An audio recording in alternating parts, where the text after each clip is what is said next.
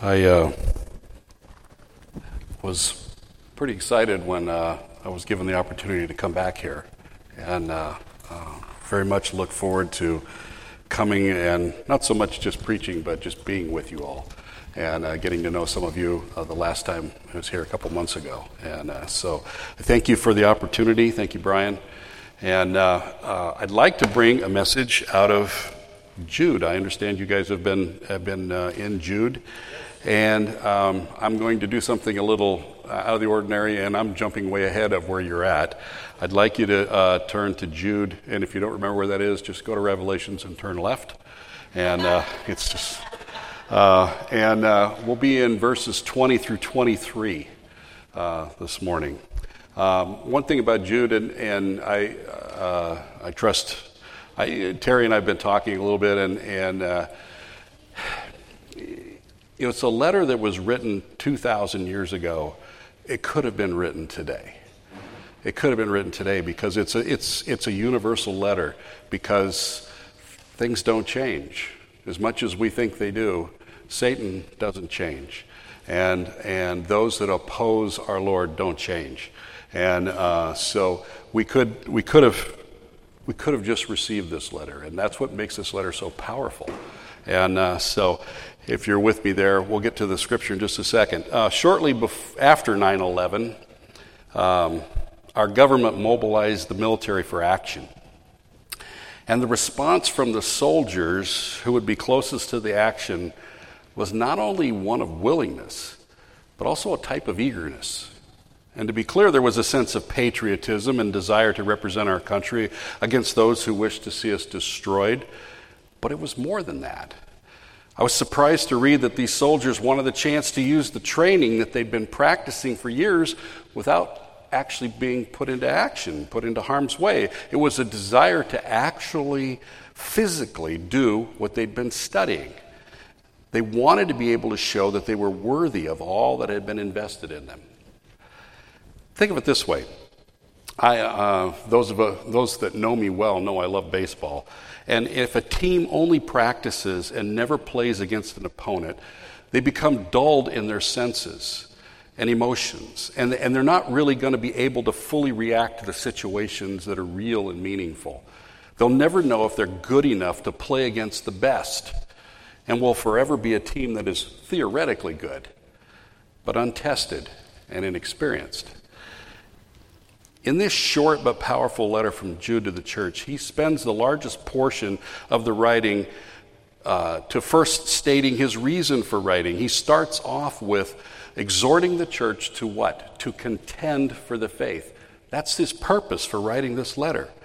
He then focuses on relationships with God that were good? No, they're relationships that failed due to rebellion and disobedience. But as you move down through this, you come to the part of his letter where he writes out the action plan for the church in contending for the faith. Because that's not only the theme of his letter, it's also his charge to the church. What is he saying? Get in the fight. That's what he's talking about. The probable timeline of when Jude was written was, they're guessing somewhere around 60 AD average. And it places the church in the very real battlefield of persecution, both from the traditional Jews as well as from the Romans. Writings from that era have survived, and they tell of the Romans rounding up those suspected of being Christians and interrogating them and executing those found guilty of genuine faith, because Rome tolerated no allegiance except to Caesar and to Rome. The people who belonged to Jesus Christ didn't really have to travel to the battle. It was raging all around them. But worse than that, Jude tells us there are enemies within the camp, or double agents in the church. Those who professed with their mouths to be Christians, but their actions were determined to sow discord and actually to cause the weak to fall away. Jude simply identifies these wolves among the sheep, as Jesus calls them, as certain people. He gives no further specific identifier, but makes it clear that their actions will give them away. War, conflict, battlefields can seem exciting when they're just a video game or maybe a reenactment on the screen. But when it's all around you in real life, it takes on a whole new vivid and real dimension. It has tastes, smells, sounds, and atmosphere unlike those in our imaginations. This was the church that Jude was writing to as field correspondent? Well, maybe more correctly, as a superior officer rallying the troops. It's kind of easy to get sidetracked when studying this letter, because leading up to the passage that we're going to read in just a minute, there are references to supernatural battles and incidents that are taken from other scriptural writings not found in our canonical Bible, in our Bible, but writings that they understood and they accepted in that day. They were really familiar with them. And it's easy to take our eyes off of why Jude is writing this letter. We need to remember it's a call to contend for the faith, to get into the fight. Everything that we read in Jude needs to be read under that context, because that's why he's writing. Verses 5 through 19, I know you haven't gotten there yet, but they're very colorful. And they can distract us from the purpose of the letter if we're not careful. It doesn't mean they're not important and not full of wonderful study and things that we can learn. But if we're not careful, we can be distracted from the message of why Jude is writing in the first place. Jude is drawing the battle lines, and he's making a clear distinction of who it is that is fighting against the church of Jesus Christ. Like any great writer, he doesn't waste his words. They're full of deep meaning and knowledge. Goodness, you could spend months and months just on those verses 5 through 19. But we need to remember that he is building to the reason he's writing this letter. Jude uses these verses to show us clearly that God can not only be known, but that we can be assured that the God of creation, the God of Abraham, the God who led his people out of Egypt, he's the same God today. He's the rock of our salvation, the unchangeable one. Who he was is who he is. And that means that rebellion against him and against his church will result in the destruction of those who stand against him. Maybe not at this moment, but it will result in it. This also means, though, conversely, and more encouraging for us, that since he is the same yesterday, today, and forever, then we can have peace and assurance that when he saves us, it's a salvation that's assured. We don't have to have any need to wonder or worry if he will change his mind or his standards. He doesn't. God has drawn the battle lines, and Jude has highlighted them for us, being clear that those who stand against God's church and against God will not escape judgment. That brings us back to the theme of the letter, contend for the faith. If you get tired of hearing that, I'm sorry. That's what Jude wants to say over and over again, contend for the faith. But I don't know about you, but that raises a couple questions for me. How can I be equipped to contend, and what does contending for the faith look like? Well, let's dive into that. If you're with me, Jude will start in verse 20 and read through verse 23. But you, beloved, building yourselves up in your most holy faith and praying in the Holy Spirit, keep yourselves in the love of God, waiting for the mercy of our Lord Jesus Christ that leads to eternal life, and have mercy on those who doubt, saving others by snatching them out of the fire. To others show mercy with fear, hating even the garment stained by the flesh. So I have 2 points that I want to talk about this morning. They're both under the same heading of contending, but the first point is contending and it's called preparing for the battle. And the second point under contending is taking the fight to the enemy. And so as we look at preparing for the battle, I think we need to, let's place some context to this letter. And namely, Jude's dedication to those he's calling to battle, because he starts this passage, this section of his letter, with the word beloved.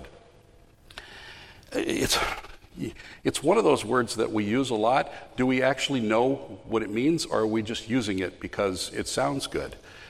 You see, he used the same word in verse 3 when addressing the readers as beloved, if you go back to verse 3.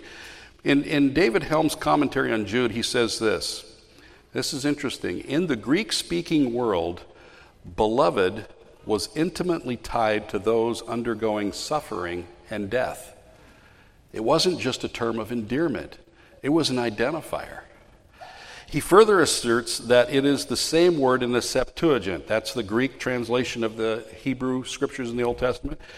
Where you look at Abraham, where he's been told to sacrifice his only son Isaac, and in that translation, in the Greek Septuagint, the only son, Isaac, is described with this word, beloved. He's about to be sacrificed. It's also the same word that God used at the Mount of Transfiguration when he proclaims that Christ is my beloved Son. And Jesus was moving towards his eventual crucifixion as part of the Father's plan of salvation for his lost children. So that certainly fits perfectly, doesn't it? Understanding this leads us to realize that the word beloved is not accidental or flippantly used, but it's actually an identifier. He's telling the people he knows who they are. When seen in the context of Jude's letter in its entirety, it actually places the reader in the proper context as one who is suffering and dying for Christ. As this most likely was sent during a time of great persecution, Jude makes it clear that the letter, and more importantly, the message, is for those on the front lines of proclaiming and living the gospel of Jesus Christ. In essence, this gives us a picture of one who has great affection and great empathy towards those he is calling to stand up and be counted and to then move to the fight. Well, the moment in the letter has now arrived where Jude's going to lay out for us what a preacher might call the application points, or perhaps a bit more plainly, Jude's now going to explain how to contend for the faith. That's essentially what he starts with in verse 20. And he gives us three things that we can do to prepare for the battle. The first is build ourselves up in our most holy faith. I'll repeat these again as I go. Pray in the Holy Spirit. And the third one is keep ourselves in the love of God. Well, if we start with building ourselves up in our most holy faith, we should start by realizing that our faith is unique. It's an intimacy of believing. If you think about this, it's believing and trust. We are the only, I hate to use the word religion when talking about Christianity, but if you put us in the broad category of religion, this is the only religion in the entire world that is based on relationship, that is based on a personal relationship with God, and it is based on faith. And that makes us unique, and it makes our faith unique because it's an intimacy of believing and trust that can only be ascribed as holy, since the center of all our faith is God himself. And we're to build ourselves up in our most holy faith while we wait for the mercy of our Lord Jesus Christ that leads to eternal life. That word mercy is like a sweet aroma to the Christian because it's God's mercy on us that has brought us to him in the first place. Well, hang on to that word mercy because we're going to get into that in a little bit. And it's going to have a vital role in our contending for the faith. We must not forget that our faith is not static. Like every aspect of our relationship with our Lord, it should be a process where we're growing and becoming more like Christ, being transformed as we walk and trust step by step. The warning here, if you haven't heard me preach too often, I love word pictures. I love to use word pictures as I preach. And the warning here is that our world is like a moving body of water, and we're in it. If we're not moving toward our Lord, then we're moving away from him, being swept along in the current of this world. We are not static. We don't get to just stand where we are. We're always moving. Our relationship with our Lord and Savior and our God must be dynamic, if for no other reason than the fact that he has stated he's a jealous God. And instead of that being some fallible human emotion tied to selfishness, what God is saying when he says, I'm a jealous God, is he's saying that he desires all that belongs to him. And since we're his, then our devotion belongs to him. His jealousy is actually an expression of his love for us and his desire for us to be totally dependent on him. So as we look at building ourselves up in the faith, we see that Jude has already made reference to the church's personal study of the Scriptures in verse 5. If you have your Bibles open, look back to verse 5. Because he says this little phrase. He says, "Now, I want to remind you, although you once fully knew it." I'll stop right there because it's a bit oddly worded for us. And it could be easily glossed over. But Jude is saying they need to continue what they've been building. It's the word picture, again, of a building being constructed. And the exhortation from Jude is, don't stop building, don't slow down, keep it on, keep going, keep building it. It could even mean that you were building, but you've stopped, and Jude is exhorting you to get back to what you're supposed to be doing, building. Either way, it means get back to work, get on it. We're supposed to keep doing what is necessary, studying the Word for understanding and application. And we do this to align ourselves with the Holy Spirit as His heart and the Father's heart are one. So we align ourselves with what the Holy Spirit is doing in us, and we become aligned with the Father's heart. The Scriptures reveal the heart and purpose of our Lord, and the more we study and begin to understand, the closer our hearts begin to align with the purposes that God has for us through the work of the Holy Spirit in our lives. When I want to understand or learn how to build a wooden rocking chair, I never assume that the knowledge will come through osmosis. I can't just stand there and go, oh, okay, now I know how, and it just comes to me and I just build it. I study and learn the plans and techniques it will take to not only complete the task, but to build the chair in the way that it is closest to the ideal. That's how it's done. If I would do that for something as mundane as a rocking chair, then how can I assume that it will take any less to learn about the God of all creation? Well, then Jude tells us that we are to be praying in the Holy Spirit. That's our second subpoint under there, praying in the Holy Spirit. Terry and I were talking there. We have come to just love this writer, this scholar, this theologian named Thomas Manton from the 1600s. And the man writes just the most gorgeous, deep, and beautiful realizations about the Scripture. And he says this about this passage here, praying in the Holy Spirit. There is the gracious assistance of the Holy Spirit in prayer.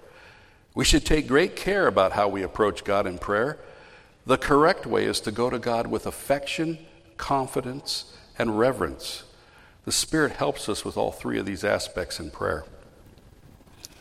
Paul, in his writing to the Romans in chapter 8, verse 26, so that's Romans 8:26, he says, "Likewise, the Spirit helps us in our weakness. For we do not know what to pray for as we ought, but the Spirit Himself intercedes for us with groanings too deep for words." The Holy Spirit knows what's in our hearts. And He conveys these to the Father. He knows what is the Father's heart, and He impresses our hearts with that. It's a two-way street. It's not just the Holy Spirit telling the Father our hearts. It's Him impressing on us the Father's heart. It's even to the place where, have you ever prayed and you're just at a place where you don't even have words? You're just offering up your heart and a pleading ache or whatever. And the Holy Spirit, that's what He excels in. He excels in being able to take that and deliver that to the Father in a way that only He can do. The message here is that we are to work at aligning our hearts with the heart of the Holy Spirit as He works the Father's will in us. It's all a wonderful symphony where the Holy Spirit and the Father are one in purpose and will, and He just works in us through the Holy Spirit. And as we begin to ask and desire those things that the Holy Spirit desires for us, we can be assured He will answer those prayers that we pray. Someone might ask, well, how do I know that my prayers will be answered? I take you to James chapter 4, verse 3. This is going to be a strange way to do it, but we're going to go the converse way. You ask and you do not receive because you ask wrongly to spend it on your passions. That's why we don't get what we pray for, because we're asking for the wrong things. But James doesn't leave us with that. He says, basically what he's telling us is ask for what is good, as God defines it, and your prayers will be answered. Jesus even tells us the same thing in Luke 11:13. He says, if you who are evil know how to give good gifts to your children, how much more will the Heavenly Father give the Holy Spirit to those who ask him? He's going to give us everything we need. We can come to God in full confidence that not only does he desire to hear our hearts, but that we will be heard. What father is there who does not desire to hear from his children? I'm a grandfather. I love to have my grandchildren sit on my knee and talk to me and tell me their hearts. If this is so here on earth, then it's a faint and imperfect representation of our relationship with our Father in heaven. However, we need to come to God in reverence. It's a kind of a personal thing with me, I suppose, but it's a disturbing trend that people are trying to treat Jesus, our Savior, as a buddy. That's even the word that they use. It's true that he's our friend, but he is a friend who deserves our full respect and reverence. A truly intimate relationship is both personal and reverent. We need to have the respectful attitude of someone who does not take this relationship for granted, but understands the value of a God who calls us friend as well as his child. I was trying to come up with a word picture for this, and the only one I could come up with is kind of absurd, but here it is. If I was guilty, if I'd done it and I had been convicted and was guilty of some sort of crime, and the President of the United States has the power to do this, and he pardoned me, and through the process got to know me and we became friends, I would never approach him shallowly by calling him buddy, but always approach him with the respect and reverence that he is due, all the while acknowledging his friendship and being grateful for that, but never taking it for granted, because he's the one who is responsible from sparing me from great punishment. And yet, that's the gospel that some would have us embrace, that Jesus is our buddy. Jesus said in John 15, greater love has no one than this, that he would lay down his life for his friend. And in less than 24 hours from when he said that, that's exactly what he did. How can I ever take a relationship with him lightly? Intimately? Yes. As close as a brother? Absolutely. But never with a flippancy that would forget the supreme sacrifice he made for me. God the Father is the author or architect of our salvation. It's because of his desire for our redemption that Jesus Christ became our willing sacrifice. Reverence should always be at the foundation of our prayers. Well, Jude comes to the third necessity for being prepared to contend for the faith. He says, keep yourselves in the love of God. In Paul's writings to the Philippians, the second chapter, the 12th and 13th verses, he says this, therefore, my beloved, as you have always obeyed, so now not only as in my presence, but much more in my absence, work out your own salvation with fear and trembling, for it is God who works in you, both to will and to work for his good pleasure. I said this earlier, and it comes out again. Our growth in Christ is not a passive process. It is only really accomplished through our efforts and through God's grace. We need to study the word for understanding and application, but then we need to begin to apply it to our lives, asking God through the Holy Spirit to do for us what we cannot do ourselves. It's the example of taking the first step out in faith and God working in us as we step out to make it work. Is it our effort? Yes. But it's God's undergirding and strengthening us while we strive that causes us to grow. What might that look like? Well, maybe that's learning to make wise choices, choosing my words, walking the walk. And as I do these things, God is not only in the background, but He is in the middle of what I am doing, growing me and giving me what I need to become more like Christ. It's God at work in me, but it's my obedience and trust in stepping out in faith that God takes and transforms into something unattainable without His work in me. I can't do it myself. Another word picture, it's like a father watching his child try to dig a hole in the dirt.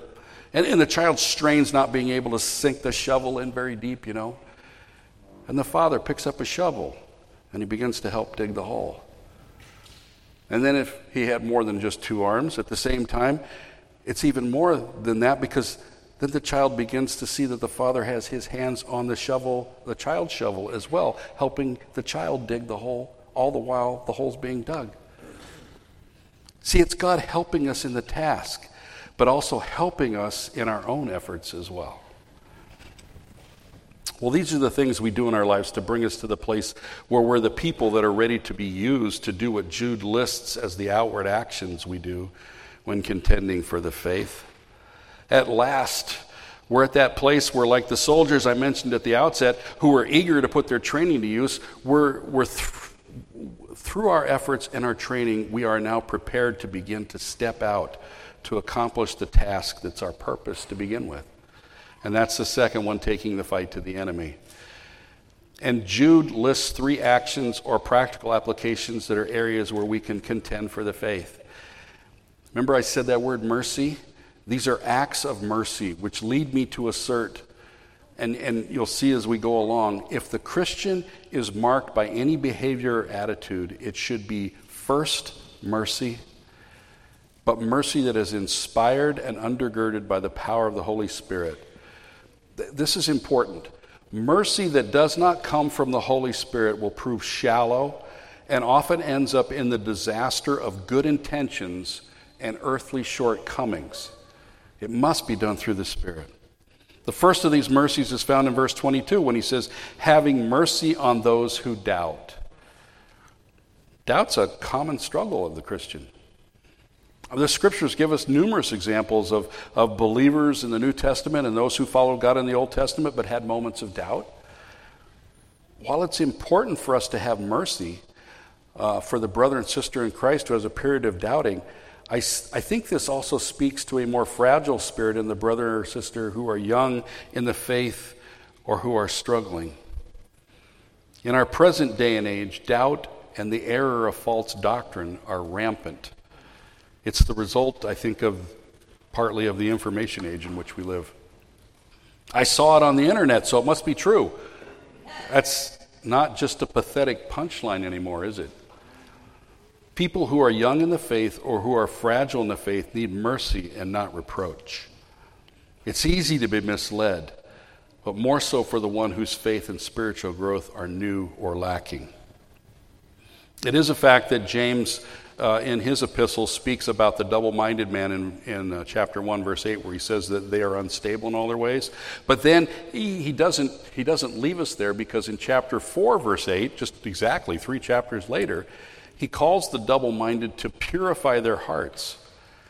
And this is a mercy that he is calling them to, not a dead end or endless loop of doubting where you're doubting and then you're not, and then you're doubting and then you're not. But it's a way to be strengthened and to mature, purifying the heart.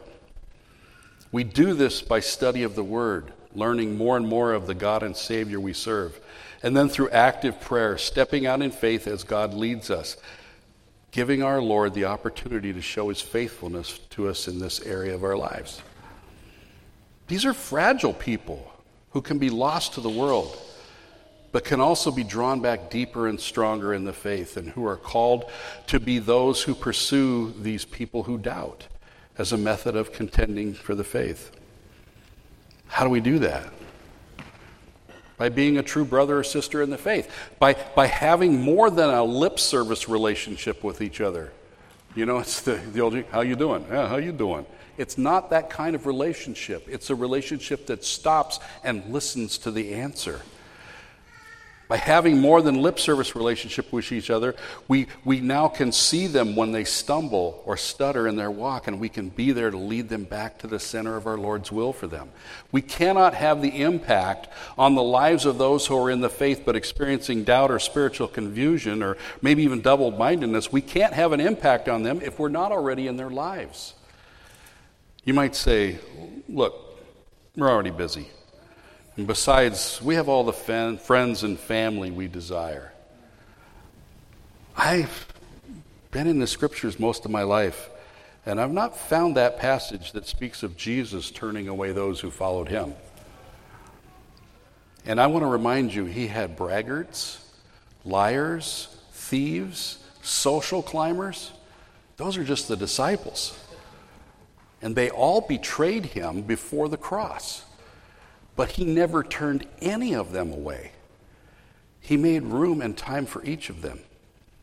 I was thinking, just even as I was talking about this, one of the passages in the New Testament that impacts me a lot is the very fact that the man who knew who Jesus was, who proclaimed him as the Messiah, John the Baptist, and he had moments of doubt when he was in prison. And yet, what was Jesus' response?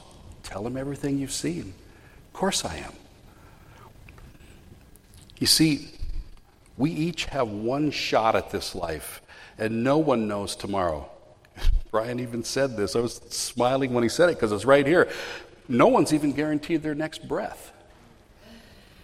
Will it be acceptable to answer our Lord when he asks if we love his children that we just didn't have the time or the emotional bandwidth? But before your possible objection gets too excited, let me be clear. None of us in this room are Jesus Christ. You cannot be there for every single person in the body, but you can be there for the one, or for two, or a few.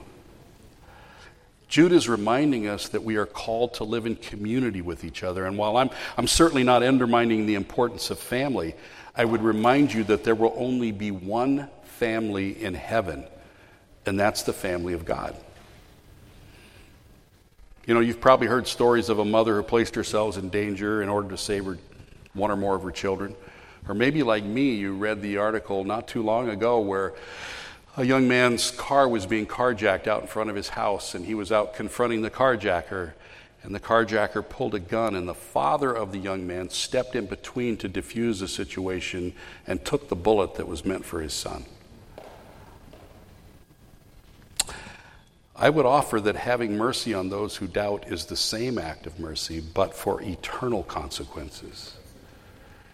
If Jesus was revealing an eternal truth in Matthew 18:22, where that's where he tells Peter that he should forgive his brother each time his brother wrongs him and asks forgiveness, not 7 times, but 70 times 7, then one of the truths that he is showing us is that every time we come with a repentant heart to our Lord, we will be forgiven.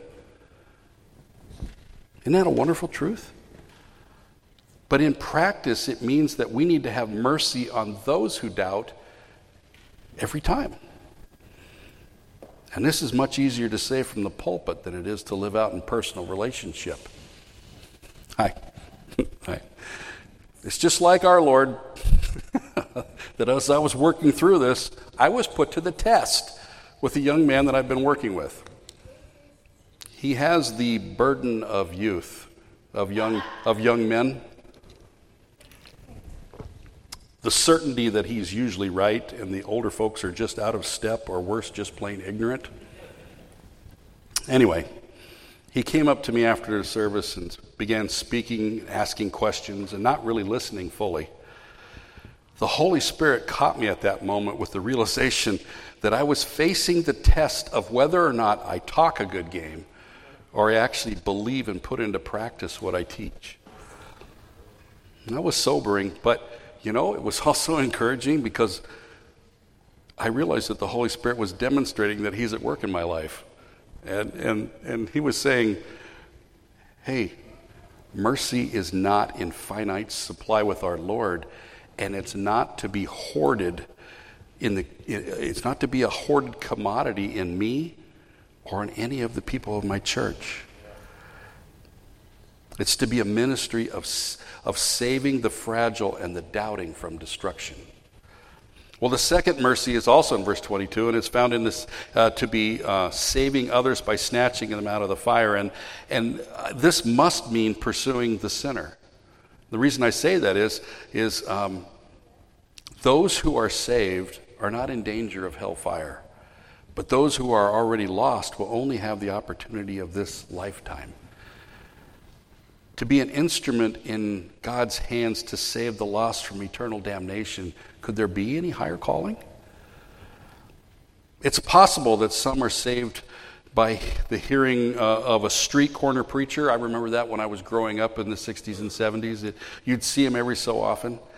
But more likely, it's going to be through the work of the Holy Spirit in us as we befriend and love the lost.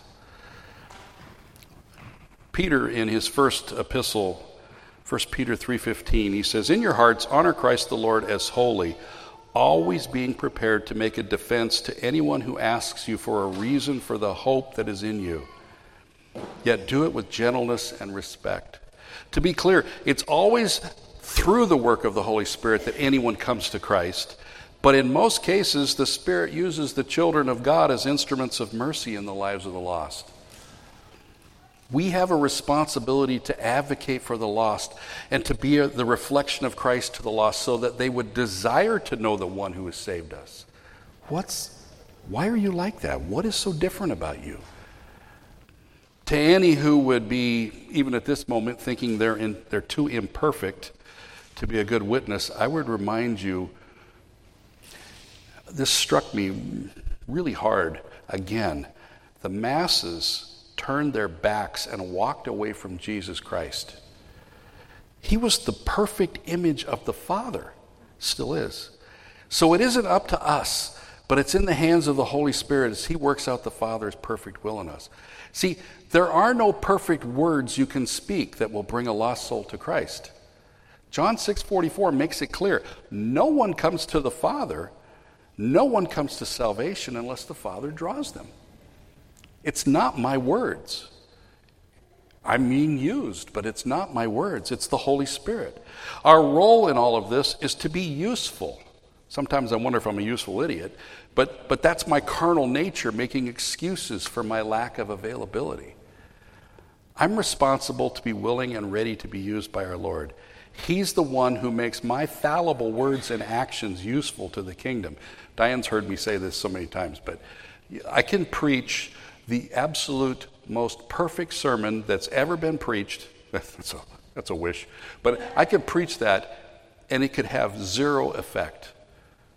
And I can preach the worst sermon, homiletically or whatever, that's ever been preached, and thousands can come to know the Lord. Because it's not about me, and it's not about my words. It's about my usefulness to the Holy Spirit and His work in the hearts of the lost. Paul, again in Romans 10:14 says, "How will they call on Him in whom they have not believed? And how are they to believe in Him whom they've never heard? And how are they to hear without someone preaching?" And if that word preaching is troublesome, then substitute the word speaking. How are they to hear unless someone tells them? By way of reminder, we're speaking of the lost being saved from eternal damnation, literally out of the fire. Is there any higher calling? Jude speaks of the third mercy in verse 23, where he says that we are to show others mercy with fear, hating even the garment stained by the flesh. It's interesting as I read through this passage and read through several commentators, nobody's super clear about what this means because we're not back then when he wrote it, and so it's not entirely clear, but it seems to be, when you put it in context with the whole letter here, Jude's talking, he's referring back to what he said in verses 3 and 4. It seems to be dealing with the hardened sinner, maybe even those certain people that he was talking about earlier. If this is so, then the idea here of extending mercy actually has a condition or a caveat to it. We're to be marked as people who have mercy, but that phrase "with fear" lends a somewhat sobering attitude to it. As we extend mercy, we put ourselves into the place where sin is prevalent. And Jude is saying that we are to understand that we are liable and susceptible to the sin that's all around us. We are to be careful lest we fall into the very sin we're hoping to help another from. I know that this is from a few years back. Some of you that are younger than me, this video game will probably date me when I say it. But I remember a mother telling me how her son was addicted to the video game Minecraft. And back then it was called Minecrack because it was so addictive. And she wanted to understand why her son was addicted and to help her son. And to do that, she felt she needed to learn how to play the game so she could play with him so that she could understand her son and be able to talk to him about its addictive nature. Get all that? Okay, that's setting it up.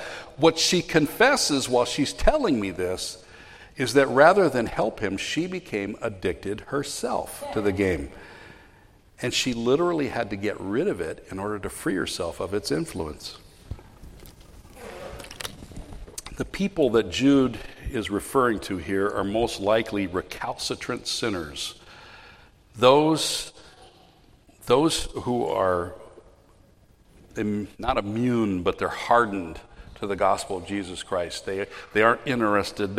And they actually might even work to harm or damage the gospel of Jesus Christ. And he's certainly talking about all those who would work against those who claim the name of Christ. They're not the typical person we would think need our mercy, as they appear to be willingly headed towards eternal destruction. The key phrase here is "with fear," as we're to be careful not to become of the world or become so like the world that they can't see Christ in us because of the stain of the world on us. And if I had any advice or counsel on this, is that this is an area where it's important that you never go it solo. You never go it alone. This is best done in pairs or teams even more, with some supporting the efforts in prayer and fasting. That's how great the challenge is for this. Jude adds the phrase, hating even the garment stained by the flesh. The flesh always refers to the sinful nature of a person. It's not the garment or the outside of the sinner, but the sin that's from within.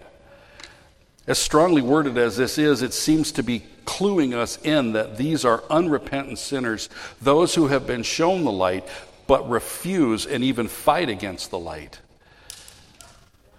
Jude doesn't tell us to wash our hands of them, having nothing more to do with them, but he tells us to have mercy on them.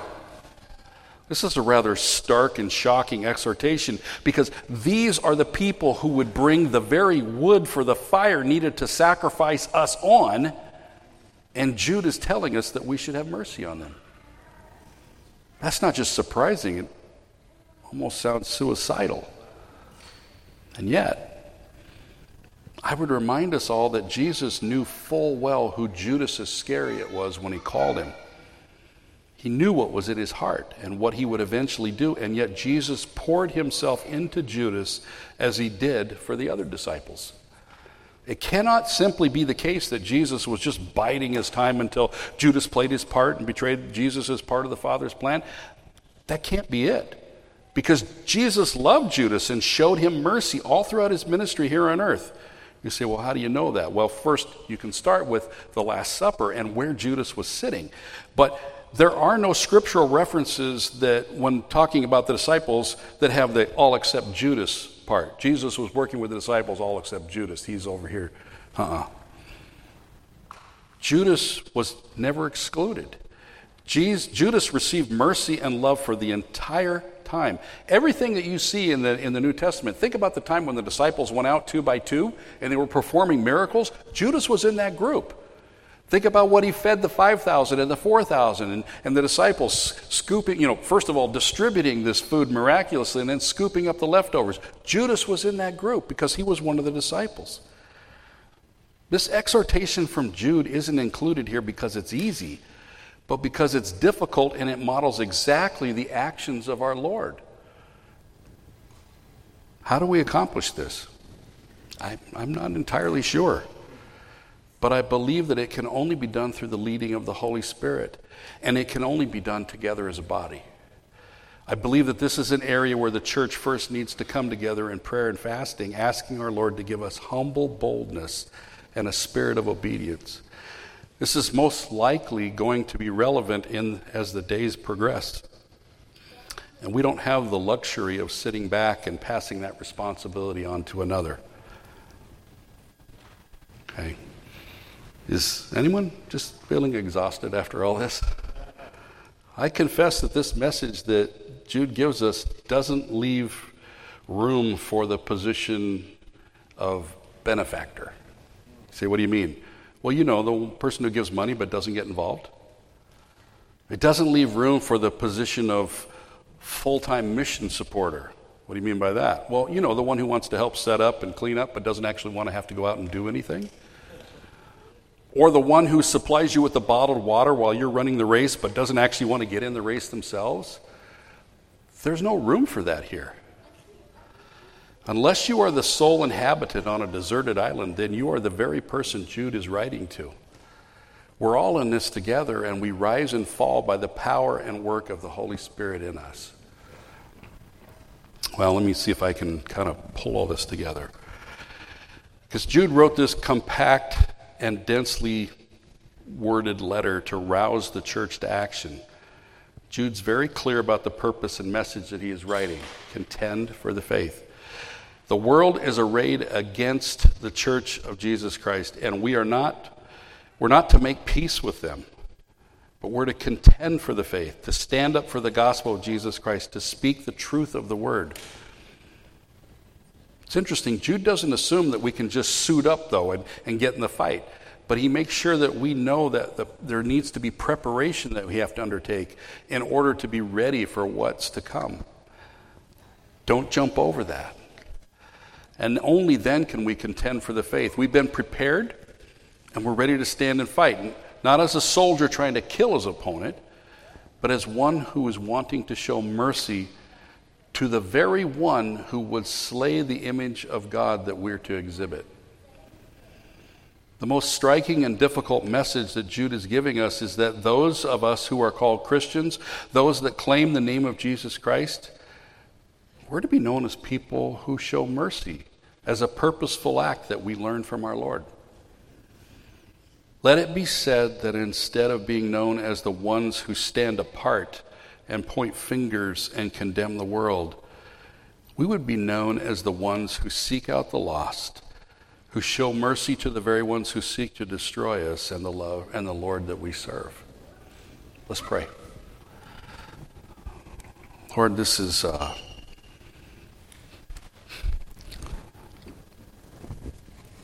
a difficult message. It's a difficult passage. It's easy to love those that love us. It's so much harder to love those that are fighting to destroy us. I pray that we would not skip over the preparation, Lord. That you would prepare our hearts, that you would prepare us, our minds, prepare our bodies, Lord, for us to contend for the faith, and then that you would help us to step out and to do just that. It's not a message of 2,000 years ago, Lord. It's a message for today. We thank you for the fact that the Bible is not just a good history book, Lord, but the Bible is true and vital and vibrant and is necessary for our lives today, Lord. And I thank you for the wisdom and the perfection of your will in that. I pray now that you just continue to anoint our time together in your name. Amen. Amen.